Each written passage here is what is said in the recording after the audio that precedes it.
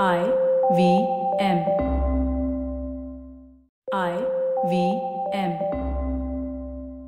Hey everyone, this is your daily dose of everything that's happening in the world of NBA. I am Monish, and joining me as he does always is Nishant, and you're listening to the Airball Diaries.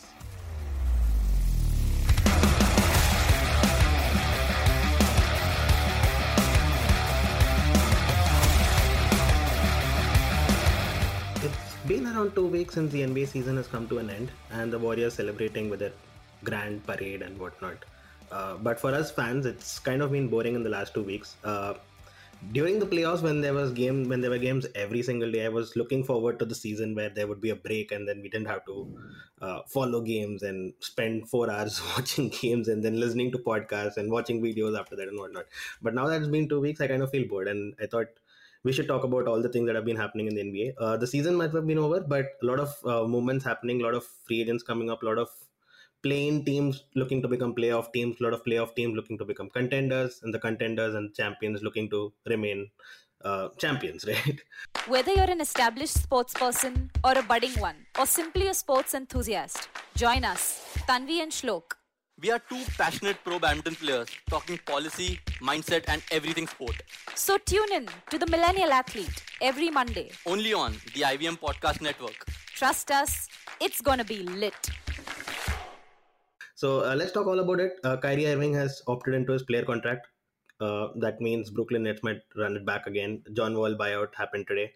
So a lot of things to talk about. Let's get going. Let's start off with the Brooklyn Nets. It's been 2 months since we saw them last play and crash and burn against the Boston Celtics I mean, they got whitewashed. And over the last couple of weeks, there have been a lot of rumors about Kyrie Irving wanting out. And then if Kyrie Irving opts out, then what happens to KD? Will he go elsewhere as well? And then Damian Lillard sharing pictures of KD and him in a Portland jersey. All that happened. And then today, just a couple of days before the deadline, Kyrie Irving opted into his 37-ish million contract, which means that he'll stay with the Brooklyn Nets for at least one more year. He can still be traded on an expiring contract, but it's very unlikely that that will happen now because the Brooklyn Nets stands to lose a lot more if they trade him now. So it looks like the Brooklyn Nets are running it back with KD, Kyrie, and hopefully a guy called Ben Simmons, whom we haven't seen play in 18 months now. Yeah.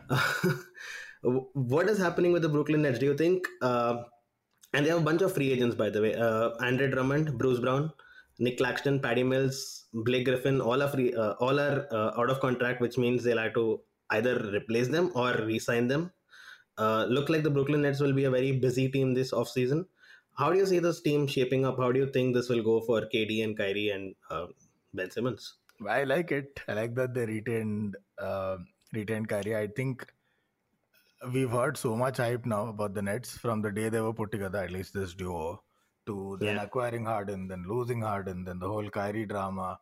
For me, it's the most entertaining team off the court, and I really, it'll leave a void in our lives if we don't have some sort of Nets drama to look forward to. People still can't get Kevin Durant off Twitter, and so you need Kyrie somewhere around him. You need people like Harden to keep things spicy. Basketballing terms, I think it'd be good to see them play one full season, minus the Kyrie drama, minus KD getting injured. One good season, because now at this point I really want to see what the team's really capable of. They don't have a defense, they probably won't. Unless Ben Simmons comes back and suddenly turns into Pippen meets Jordan, they're not going to have, not that he's bad, but it'll take a whole nother level of play for him to justify this sort of squad, this wafer-thin squad. But it'll be good to see them put one full season together, where maybe we see Ben the playmaker and Ben the lockdown defender. We see Kyrie being Kyrie and KD being KD, just fit and available, I think is the big asterisk with both of them. Nobody's questioning their on-court abilities. I'm fascinated by it. And for once, I know they started last season as favorites and I was laughing from day one.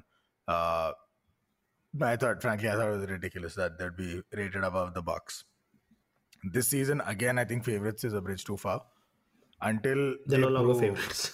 They shouldn't be either. I think until they prove that in the playoffs with that defense, with basically no squad depth, until they prove they can get it done, they don't deserve to be the favorites. They can't possibly be favorites before they actually prove that they can get to the finals with this squad. But I'm intrigued. Absolutely. I want to see a full regular season from them, see where they land, and then we'll see what goes in the playoffs. It's been 3 seasons since Kyrie and KD signed with the Brooklyn Nets. Kyrie, in fact, has missed 104 games and played 103. So he's missed more games than what he has played. How many games do you think Kyrie will play in the upcoming season? Out of 82 in the regular season, how many? What's your take? Like 50, 30, 70? I think he's good for 55, 60. I really do.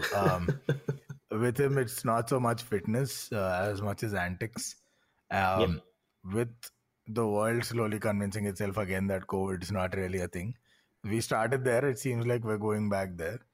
With this increasing trend, I think states will become more and more lenient. Who the hell knows if we'll have another terrible wave, then all this gets cancelled out.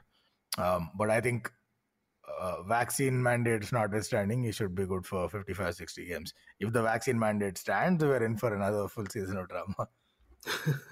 Fans will get sent first again.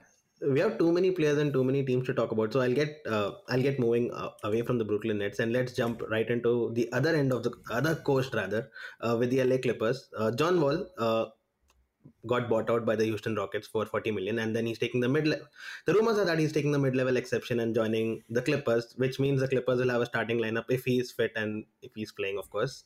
They'll have a starting lineup of John Wall, Norm Powell, Kawhi Leonard, Paul George, and possibly Zubac or Hartenstein or whoever plays as 5, or even Marcus Morris if they decide to go small. A backup or a bench of Reggie Jackson, Luke Kennard, Terrence Mann, and then Nick Batum if he opts in, if he gets re-signed by the Clippers. His contract is out as well.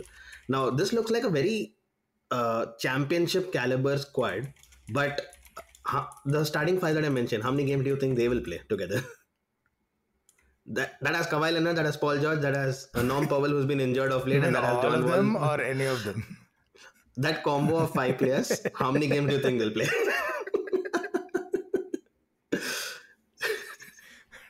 10 would be a lifetime achievement. I'm not even kidding. It's too many. So you ask me any starting lineup. All fit, how many games will they play? All at once on the court. There are very few teams that will get a very handsome number, first of all, in the league. There's somebody that's around bound 50, 60 if they're all fit. That's tough. Think about the lineups, right? Pick a team. Tell me all 5 players will they play 50 games together. That's a tough criteria because they'll I have to check how many Boston Celtics played. I think they were the fittest team, or the Phoenix Suns, right? They had the least injuries. They lost Smart for a bit. Suns had somebody or the other out for a bit. All 5 at the same time, that's a big ask. But but let's say Kawhi, PG, and John Wall. Let's keep it realistic. Let's say all 3 of them. How many games are they going to play? I'd be shocked if they play more than 30. I will be stunned. It is hitherto unforeseen. It is uncharted territory.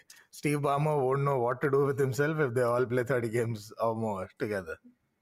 I've forgotten how each of them plays. I have not seen Kawhi Leonard since last year's playoffs, where he was amazing and then he got injured. Paul George played for a bit this year and then he got COVID protocols in the play-in game where he was supposed to be playing, so he didn't play. John Wall, I don't even remember him playing, and I just opened Twitter before this call and he's like all highlights of John Wall and like, wow, this guy is amazing, and then like he hasn't played in like 3 years now. So I don't know what to expect from him. I think he played last season for a few games. I only know this because I had his the year before. Oh, it was 1 year. Oh wow. I had him in my fantasy league, and and all I remember is he got a bunch of assists which were great points, and then just as many turnovers which kind of cancelled it out. I'm thinking, why is this guy, even in fantasy, he can't get shit done? But yeah, it's bad. When fit, he's amazing, but Yeah, how do you rate this Clippers team though? They look strong. They look like a team that can contend, right? Let's assume, like we always assume, let's assume that fitness is there and they're healthy. Mm-hmm. Do you think this is a contender? Like, do you think they can compete with the likes of the Warriors or the Suns even, or the Grizzlies? No, I don't think they can. And first of all, that's a big if to assume these guys are fit. Big if. Second, I don't think they can. So for me, John Wall not really proven in the playoffs. I don't even remember when he got to the playoffs last, because I think when the Wizards went there, it was Westbrook and Beal. That year when they played against the Celtics. I remember this year where Beal and Wall were playing against the Celtics. So nothing special. It's not like John Wall's a proven postseason entity. And that will count a lot when you require him to play defense and when you need him to play both ends of the floor. So there's that issue. John Wall is largely similar to Westbrook, by the way, in the way he scores. Westbrook's more athletic, he is more above the rim, but they're very similar in the way the spots where they prefer to score from, where they get their points. And neither is a great 3-point shooter. Most of their points come in the paint or within, say, 18 yards. And they're good playmakers. This is pretty much the spectrum.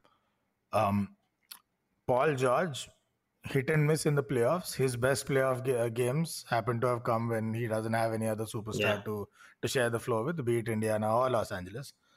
So again, regardless of whom they recruit, it just rounds out the squad, but everything comes down to, is Kawhi Leonard fit and the Kawhi Leonard that we know? If he is, sure, chip contender. No, really. With his defense and his ability to score at any point in the game from multiple spaces, off the dribble, whatever, that's an asset. If that version of Kawhi Leonard's back, if they get 2019 Kawhi Leonard or similar back, yeah, they're a contender. But we've not seen that Kawhi Leonard for most seasons of his career, even before and after 2019. It's always if you go by the trend that he plays every alternate year, this is supposed to be the year, right? Let's go. What do you do, baby? You spoke about John Wall and you spoke about Russell Westbrook, which brings me to my next question about now both of these players have been associated with the Washington Wizards on horrible contracts in the last 2 years, right? Now Washington Wizards have a decision to make with Bradley Beal up for a $245 million plus contract. First of all, will he be offered the contract? Second of all, would that make it the worst contract in the league right now? No, it won't. It won't. Wait, for how many years? 5 years. That's a supermax. Almost a $250 million for 5 years. Yes. No, it won't. So I think the thing about this is, every season there's a new record for the biggest contract ever signed in the NBA because the league's progressing, the cap moves upwards, and everything's a percentage of the cap. So tenured players tend to get ridiculous offers. The Giannis got it, Jokic will has got blah, blah. Those would be definitely worth it. No, right? I know. So I'm saying overall, the biggest max contract ever signed, the biggest super max, every year it goes up because the cap goes up. And all of these are a function of the cap, some factor of the cap. If we exist in a league where somebody like a Kyrie gets what he gets, and I know his skill, but your value is skill times availability. Yeah, it's a product of both, and he gets what he gets. Westbrook gets what, 46, 47? What's he on this year? Yeah, but this is last year, so it's still it's an expiring contract. It's over. Right? At some point this was signed. This contract was signed. No, I'm saying, will it be currently the worst contract? No, it won't. That's my whole point. At some point this contract was signed, and these players lasted. At some point, John Wall's contract signed, and these players gave absolutely. Westbrook, he didn't get any playoff outcomes, but he gave those many years of availability, and he took the Wizards to the playoffs one season. Would you pay 40-something million to a player who would instantly transform your bum-ass team into someone that can even get to the playoffs? Sure, a lot of owners would say yes. There's money in that too. So it's actual trackable ROI. If we exist in this world, and you're asking if Bradley Beal should get 47, 48, and it's not exactly 50 per year. It's a rising contract, so it'll be less than 50. So it'll be like in his last years, maybe when his fifth year, he'll probably earning like 54, 55. That'll be like so something like a John Wall contract today, and then balloons upwards with some inflation thrown in there. I think that's a good contract because at the very least, if nothing else, Bradley Beal will stay. He's largely available. He's not that often injured. Every once in a while, he picks up a few knocks. But he's an elite scorer who's available. And he is absolutely a player that you can move should that day come. There will be teams that will give up something or the other to take in a scorer like Bradley Beal. It's not the worst deal in the world. In the same world where John Wall has the kind of contract that he does. And where Harden can still command what he does, we've seen him diminish and how over the last 2 years.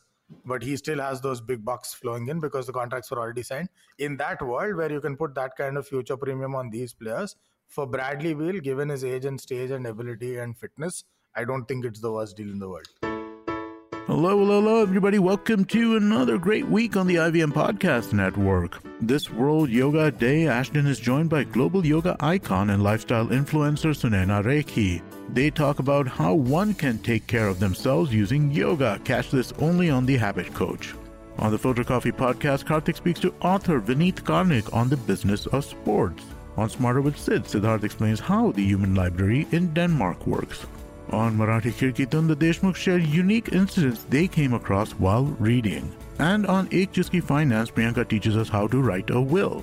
Just a reminder to everybody, the IVM merchandise is now available. You can go to the IVM Podcast website and click on the shop tab. Check out our first collection of t-shirts. Also, do follow us on social media. We're IVM Podcast on Twitter, Facebook, Instagram, and LinkedIn. And I'd like to remind you all that it is really, really helpful for us when you do recommend this show or any of our other shows to a friend. Word of mouth is great for us, and it's really a great way for us to grow our audience and have more people for you to discuss your podcast consumptions with. Also, don't forget to rate us on any platform you're listening on, and you can also check us out on YouTube at ivmpodcast.com/YouTube. We have a list of the YouTube channels we are on. And finally, we'd like to thank our sponsors this week, Capgemini, Intel vPro, and Intel Future But Now Wonderful. Thank you so much for making this possible. So when you're paying 50 million approximately for a player, he has to be the best player on the team, right? Now, you said a contending team would be happy to take Bradley Beal. Would they be happy to take Bradley Beal at 50 million? Of course, they'd be happy to take Bradley Beal at, say, 30 million. Would they be happy to take Bradley Beal at 50 million? Like, say, the Celtics, for example. 50 million for Beal, would they do that? I find it difficult to imagine. I mean, the Celtics? Beal definitely... any contender. Like, who would pay 50 million for Beal amongst the contenders? Why do Wizards have to restrict themselves to contenders? That's something Beal would No, want to you do. said... I said there'd be plenty of takers for that contract. Portland would do it. Sacramento would do it. I can think of several teams that would make this trade to bring in. Oh, by the way, OKC will take him just to keep him for a bit and then toss him around later, as would the Rockets. There are enough teams in the league that will take on shit contracts like this.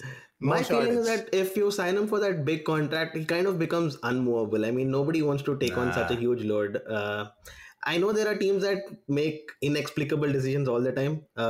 They might be one of them. Listen, man, Westbrook went from OKC to the Rockets, to the Wizards, to the Lakers. They were close to moving him to the Nets. That's Westbrook. Okay, no disrespect, great player, but Bradley Beal's no bum.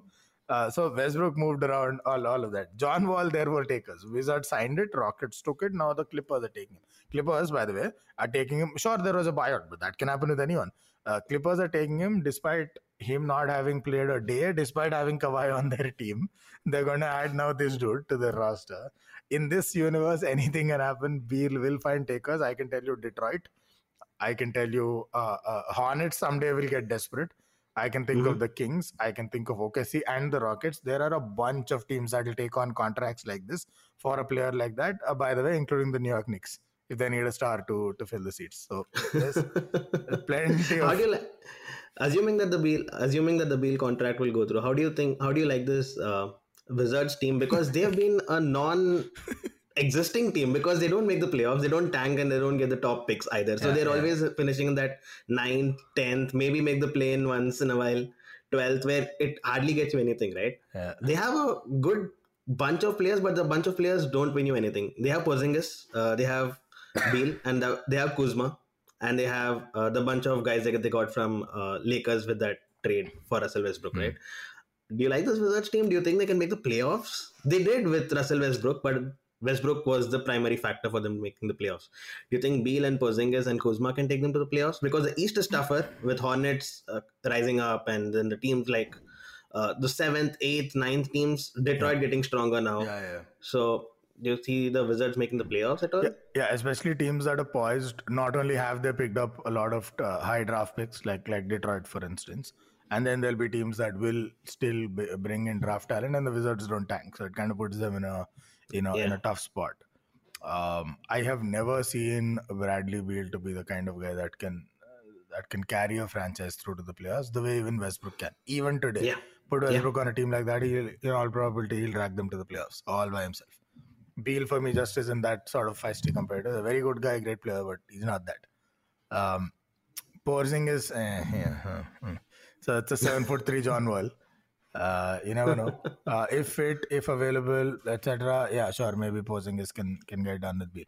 If Porzingis is fit, Beal, Porzingis, Kuzma, with some of the other talent that they got, they did lose a bit when they traded Porzingis because then they gave up Dinwiddie, they gave up Bertans, both of whom I rate pretty highly, even if they're coming off the bench.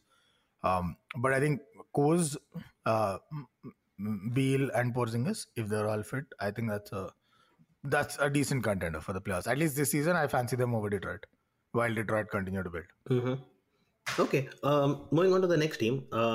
A team that has consistently made the playoffs but haven't progressed much is the Utah Jazz. They've even topped the Western Conference once, but they didn't really make good of it, right? Now, there are a lot of rumors coming into this offseason about how Mitchell and Gobert, they've given it a try. It doesn't really work out because Mitchell's not a passer. Gobert isn't really much of an offensive weapon. He's a great defender, but not much of an offensive weapon. It's kind of hurting them, right? So, do you think this is the year that they break this duo up? And if so, who's going and who are the likely teams that might take either of them? Or are both of them going? They might just decide to bust it all up, but their new coach, their coach is gone, by the way. Yeah. No, I think if they, okay. I mean, it was bound to happen at some point because something's got to give. I think if they have to move on, what would make sense is for them to build around Mitchell, because as great a servant as Gobert has been to the club, I think if you're going to bet, this is not the world in which you will bet on a big man who can't score all that fluently. Yeah, however on a huge well contract. On a huge, however well he can defend. Not a stretch big, not somebody who can score. He can't create offense. Basically, he can finish those lobs every now and then, but that's about it. So you would have to move that piece on, and you'd have to build around the young guard that you have that can score off the dribble. Huge question marks on Donovan Mitchell this season, because by now this should have already been, last season should have already been his ascension season. The bubble season should have been his ascension season. He got outshined. He got outshone by Jamal Murray that season in that series, despite being spectacular. And then that was that. I think from there on, every season was a slightly more diminished Donovan Mitchell performance-wise. At least when it counts the most. So this is really his all or nothing season. This is where he either catapults himself back into the space of, say, a Luka Doncic and a Jason Tatum. Right now, he is light years away from that conversation. True. It's not even close, right? He's among the rest of the pack. I'd put him. Yeah, they've all made the conference finals once at least. Yeah. So correct. Tatum has played the finals. Doncic has played the conference finals. Trae Young has played the conference finals. Correct. Exactly. So I'd put him more with, unfair, I know he's been to the playoffs, but more with the likes of SGA and so on, who in similar teams would get similar results, I believe, rather than in the elite group of Trae Young, Luka, and but this is his season to get there, or he will swiftly start getting written off. There's a player that I can picture that I can't name. He used to play for the Brooklyn Nets. He was a point guard. You know why I can't name him? Because he was once in this elite group of, he's going to become a big deal. And then he just faded, kind of like Donovan Mitchell, to the point where I remember him. He played for the US in the Olympics. He was there in 2008. I just can't remember his name. And Donovan Mitchell legit will move into that bucket of great players, the potential that once was, but that was never realized. What do you think are good landing spots for Rudy Gobert? Darren Williams, by the way. Huh? What do you think are good landing spots for Rudy Gobert? Because there'll be teams that are interested in a big man like him who can defend, and he can definitely make a good team a contender. You know what? I think Chicago should go for it. I don't know. Sounds a little weird, but no, there were a lot of rumors about having a swap for Vucevic and Gobert, Vucevic plus picks or whatever. That's only because Chicago is among the highest cap spaces going into the next season, so you'll see them get linked with everyone. But it makes sense, and for only one reason. Look, when they brought in Vucevic, we want to remember Vucevic came in first, even before the DeRozan thing happened. Right? Vucevic was one of those bizarre Jan moves, along with. Who was it that the Nuggets got? Aaron Gordon, right? From Magic. So, so Vucevic was one of those, and it was decently promising at the start, to be honest. Levine and Vucevic, it kind of looked like there's something here. And then came DeRozan, kind of upstaged everyone, took over the team without really meaning to. Nice guy comes and destroys. To the point where now they probably have something going there, especially Yep. with their beefed up defense. They've added Caruso, they have pieces everywhere. Lonzo. Yeah, it's really interesting what they've got going on there. So the backcourt, wing, etc. is pretty well sorted, starting and bench. And most importantly, Vucevic individually in isolation is a decent two-way player, but a very potent attacking option Yeah. for teams. He's all right. He's no slouch on defense, but nothing spectacular. But he's really, really potent. He's sort of like a light version of Jokic, very light version of Jokic, but he still can get numbers up. Something that opponents can use. But he's not working out in the Bulls lineup with all of He the doesn't pieces get enough that they of the have. ball. Yeah. Yeah, but his offense doesn't fit. It doesn't fit into the kind of game that they play. And his defense isn't giving them enough to justify his presence, his salary, and whatnot. Right. So what if they could bring him in for Gobert? They really don't need Gobert's offense. They're getting that much from Vucevic anyway, probably slightly better. Yep. So they can live with Gobert's offense. They would absolutely love Gobert's defense. 100% agree. And makes sense for Utah because they give up a little defense, which is doing them no good in the playoffs anyway. And they legit get another scoring option in addition to Donovan Mitchell and someone with a little bit of experience in getting it done. I agree. I like the trade. I think there have been a few rumors floating around about this trade. I like it. I think it makes total sense for Chicago Bulls. They had a good season this season, very much affected by injuries, but when they had it together, I think they were a spectacular team to watch. Lonzo and Lavine and DeRozan. And I think Gobert would just add that missing piece, right? They can really be a strong team that teams will sit up and take notice. I like this trade. I'm all for it. Talking about big men, Phoenix Suns have a problem because DeAndre Ayton is his contract is up finally, and there will be a lot of teams, I'm assuming, who are willing to pay him the max contract. Now the Suns have an option of matching that offer and paying him to keep him there, but given how it all played out in the series against the Mavericks, I don't see that happening. What do you think? Sorry, where? Ayton to where? I mean, Ayton has a chance. I mean, Ayton get paid, right? I mean, a lot of teams will be looking to, and Phoenix have the opportunity to match that salary and keep Ayton in Phoenix. But I don't see that happening because apparently he had a fallout with Monty Williams during the last game blowout and whatnot. So I don't see Ayton returning to Phoenix. But can you think of good landing spots for DeAndre Ayton? A lot of teams need big men, and he's a good young guy. Yeah. It's so bizarre, his situation, because look at the plus points for Ayton, right? He's a good defender. He really is. I mean, that he couldn't stop Giannis doesn't count. He really is a good defender. He can score. He probably a little more versatile than Bam at scoring, and that's saying something. Of course. Given the right coaching environment, I can see him getting similar or better points per game. Can't defend like Bam, but can defend. He's available, which is so underrated for a 7-footer. Yeah. He's available a lot. He barely ever gets injured. I love Ayton for that.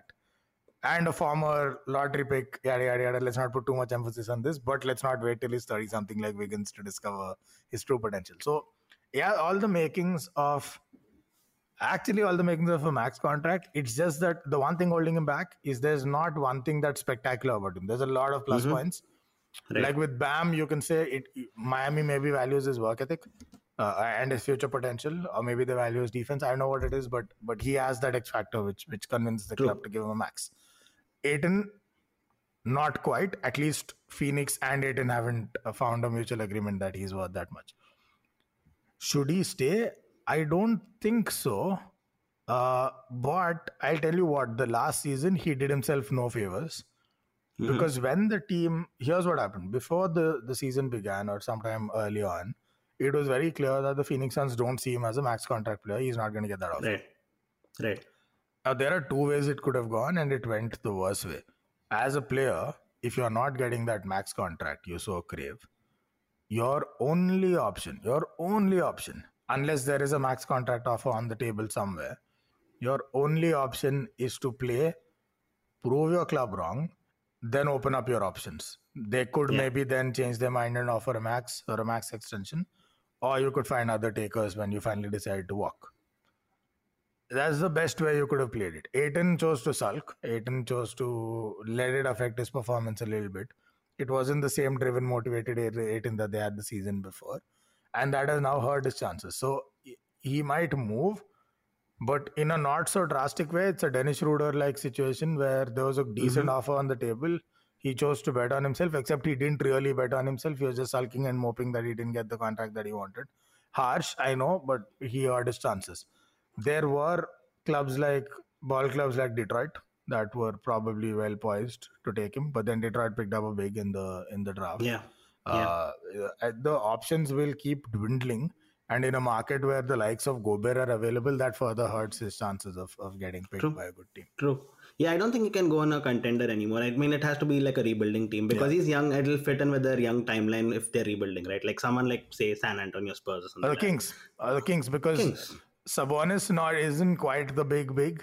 Yeah. Like even in Indiana, they needed Turner to play the 5, and then Sabonis kind of played the stretch 4 sort of role. So maybe something like that would work. I like that actually. I just thought of it, but I think that's a cool move. I could live with Fox, Sabonis, and Ayton. I think that's a nice young team to root for. I agree. That sounds nice. You spoke about Turner. Is Miles Turner the most unavailable player in the league? He seems to be linked. He's still with Indiana, but he seems to be linked with every possible franchise in every given window. But he still somehow ends up in Indiana. Is he the most unavailable guy ever? Yeah, I feel like most of that linking is us. I think over the last 8 months, we've linked him with every franchise under the sun. Nobody seems to be interested except us in moving Turner anywhere. It is bizarre, man. Oh, man. All right, one last player before we leave for the day. Why is Jalen Brunson suddenly a superstar that New York Knicks would? Yeah, only because of the Knicks. I mean, no disrespect to Brunson. I love him as a player. He's a great player. But he's not a superstar that you give away draft picks and future draft picks and do all those moves that the Knicks did. I don't even know what they did because they did so many moves just to clear up cap space for apparently Brunson. And apparently they also hired his father as the assistant coach for the Knicks right now. So I don't know why it's Brunson. My only explanation is maybe it's a smoke screen. It has to be someone. Please tell me it is, because otherwise this is frankly bizarre. But hey, it's the same franchise that after one 3-pointer made Jeremy Lin the second coming of Michael Jordan. One three pointer, insanity. That's all it took. So I'm not surprised they're overvaluing point guards. I don't know. I have no good explanation for this. Let's see how this turns out. Yeah, when they were clearing up the cap space, I was somewhere like there was like a 5% chance that maybe Kyrie and KD will shift neighborhoods and move to the Knicks from Brooklyn. But now that Kyrie is signed, I don't see that happening either. I don't know. Zion Williamson looks to be re-signing with the Pelicans, so I don't think that's happening either, because there's a lot of talk about Zion wanting to play for the Knicks and whatnot last season. So it's probably his best move right now, is re-signing at an extension or whatever. Yeah, he looks. I mean, with Zion, it's weird, right? I mean, every day there's a different picture of him. In one he looks so unfit, and one he looks like so ripped, and like, are they two people really? Yeah, he looks ripped, but as I said, it's got to be proven on court. You can look as ripped as possible. That's only for Instagram. You've got to be available for games. Just get a strong run of games in. Everyone knows he has the talent and the athleticism. And the Pelicans made the playoffs without him. So adding him would definitely make them a really strong team. And they also got a high lottery pick, right? They've got Dyson Daniels or someone from in the 8th pick. That was the best thing they could have possibly done, the Pelicans, is get a high pick in. Of course, nobody's going to match Zion's potential, the future potential. But they proved to him that they're not beyond dumping him if it should come to that of choosing Zion or no Zion for their future. I think it was a statement from the franchise by going to the players that this can be done and the squad can be developed. So, don't go throwing your weight around. It was sort of the club's version of what Ayton should have done with the Suns, which is really shown what he can do and then say, okay, now talk. Agreed, 100%. All right, that's all on today's episode. Great fun catching up with you after a while. We'll do this soon. I'm sure we'll see a lot of movements happening in the league, and we'll be back to discuss all about that. But that's all on today's episode, and talk to you soon. All right, man. Peace. Bye. Hey, if you enjoyed this podcast, don't forget to check out our other interesting podcasts on the IVM network. You can listen to us on the IVM podcast app, ivmpodcasts.com, or wherever you get your podcasts. You can also follow us on our social media. We're at IVM Podcasts on Twitter and Instagram. And if you want to reach out to us, and you want to reach out to us and tell us that our opinions on your favorite players are trash, you want to tell us Magic Johnson is still better than Steph Curry and you don't think Steph Curry has changed the game, for all that and more, reach out to us on both Instagram and Twitter. If you love cricket, listen up. the Edges and Sledges Cricket Podcast is here for you. Hosted by DJ, Varun, and me, Ashwin, we bring a fun, fresh fan's point of view to talking all things cricket. Sometimes it's just the three of us, sometimes we have guests, including current and former international cricketers. For new episodes every week, check out the Edges and Sledges Cricket Podcast on the IVM app, website, or wherever you get your podcasts. Working Monday to Friday glued to your chair making you feel dull? Worry not. Get your 5-minute weekly dose of travel around the world with Postcards from Nowhere.